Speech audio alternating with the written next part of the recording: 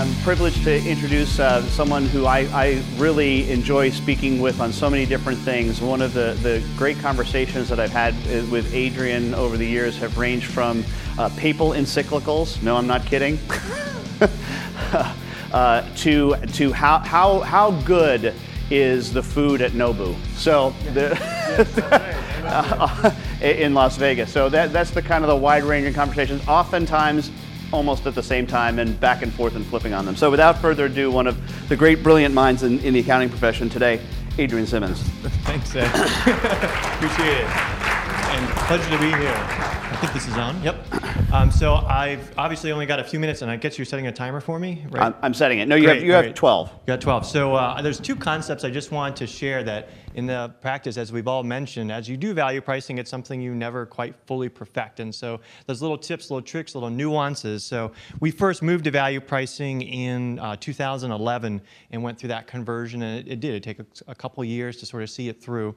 But since then, you just start to put a little bit more icing on the cake and get better at it. So one of the things I wanted to share, one of the two concepts I want to share is variations on the 9-Bach. So some of you may remember, if you've read the Implementing Value Pricing, which I'm hoping most of you have, is 9-Bach is the person who developed the obscure Austrian economist who developed the sort of way of pricing options. So there's option A, B, C, as we're all used to seeing. You have your pump fist price, your hope for price, your walk away or reserve price at the bottom. And by running through this analysis, you can sort of price out any types of projects that you're doing together for your customers. So that's the original by Baron Joseph von 9-Bach, of course.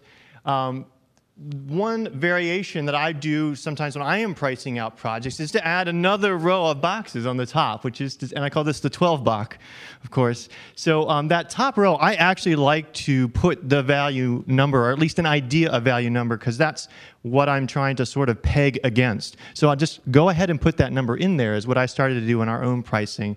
So I call that the 12-Bach. There's one variation there. But the other thing you do is after we've set folks up in their value, what we call a value agreement, the fixed price agreement, once we set people up, that's sort of what we anticipate doing with them over the course of the year. But as we know, things may come up, one-time projects and whatnot, and we do change requests to that value agreement. So in order to price those, sometimes I have a different flavor of the 9-Bach model, which I call the 4-Bach.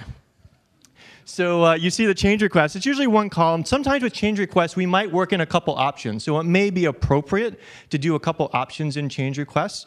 But sometimes it might just be, hey, we're talking, we need to do this thing. And so I go through the 4-Bach exercise. I literally pull out a scrap sheet of paper. After we've had the conversation, sort of a mini value conversation for the change request, and I'm going to come up with a value number, and then I'm going to, from that, lay out my pump fist, my hope for, my walk away. So if you see scrap papers that are in the trash can in my office and you pull them out, you're going to see V, PF, HF, WA, and you'll see a lot of those in there as I'm just pricing things out after getting off the phone with a customer to do a change request to their fixed price agreement. So this 4-Bach exercise is just a great shorthand that I do in order to sort of go through that analysis. But then I also have one more variation, and this is the 4-Bach reverse, all right? So the value pricing thing, we're sitting on the selling side, right? But the truth is, as business owners, we're also on the buying side of what we do. And the same pricing model we can use in reverse when you're purchasing something. So for instance, we just went through hiring a new team member onto our team, and then sort of coming in trying to arrive at, well, what is an appropriate value for that person adding? I ran through this exercise. So I've got value still at the top here. What type of value hiring this person we're going to be able to create and collaborate together. But then I have my walkaway price, which is the highest amount perhaps I'm willing to pay for it and for it to make economically sense. Then the next dollar level down is the hope for price, and then we've got the pump fist price, So whether it's hiring a team member, whether it's purchasing a new piece of software, the types of buying decisions, the same model works in both directions.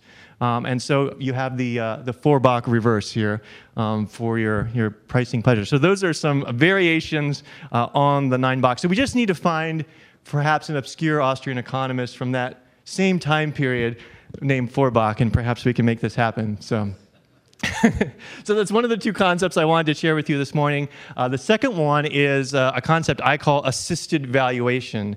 So in the process of doing the value conversations that Dan talked about, sometimes I would find some customers would be able to slide into the way of thinking that we were sort of moving through, but sometimes they kept hitting a wall. They kept hitting an obstacle. And so what I wanted to do is actually, within the value conversation, assist them to value our services. And I call this sort of assisted valuation.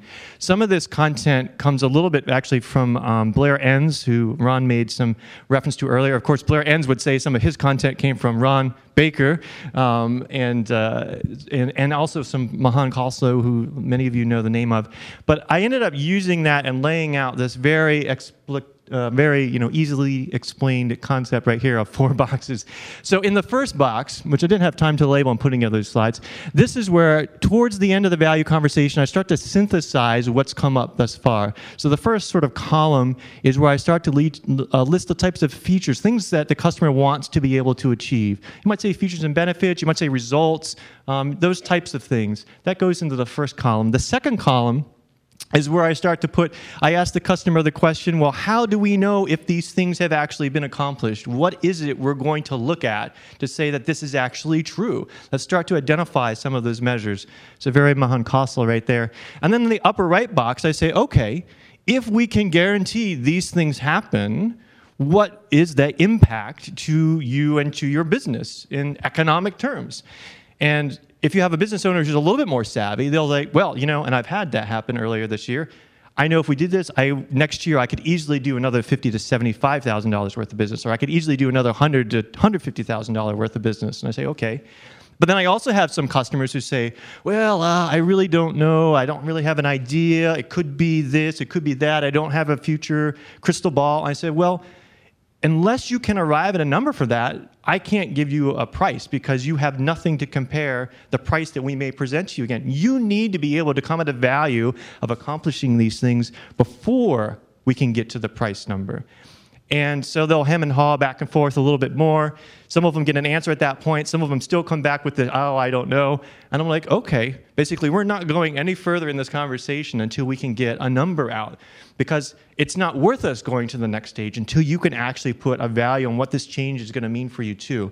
So finally they'll give me a number, and sometimes I'll start tossing the number out to them.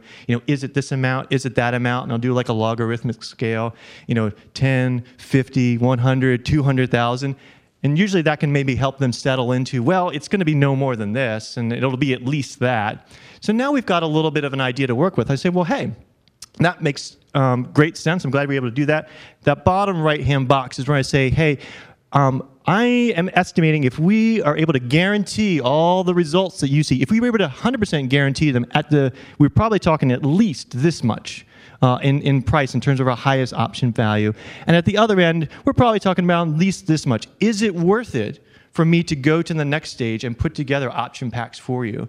And they'll either say, yes, it is, absolutely, or they'll say, no, probably not. And I've just saved myself the effort of putting together a bunch of value packs. So at the beginning, I wouldn't give a price, which I think was a really good practice, and I'm not saying you shouldn't do that, because I wanted to run myself through the exercise of drawing up a lot of option packages and getting good at that. But I've gotten to the point where I'm better at the pricing, more comfortable with the pricing, so that I usually know after we've had this conversation at least what we're looking at.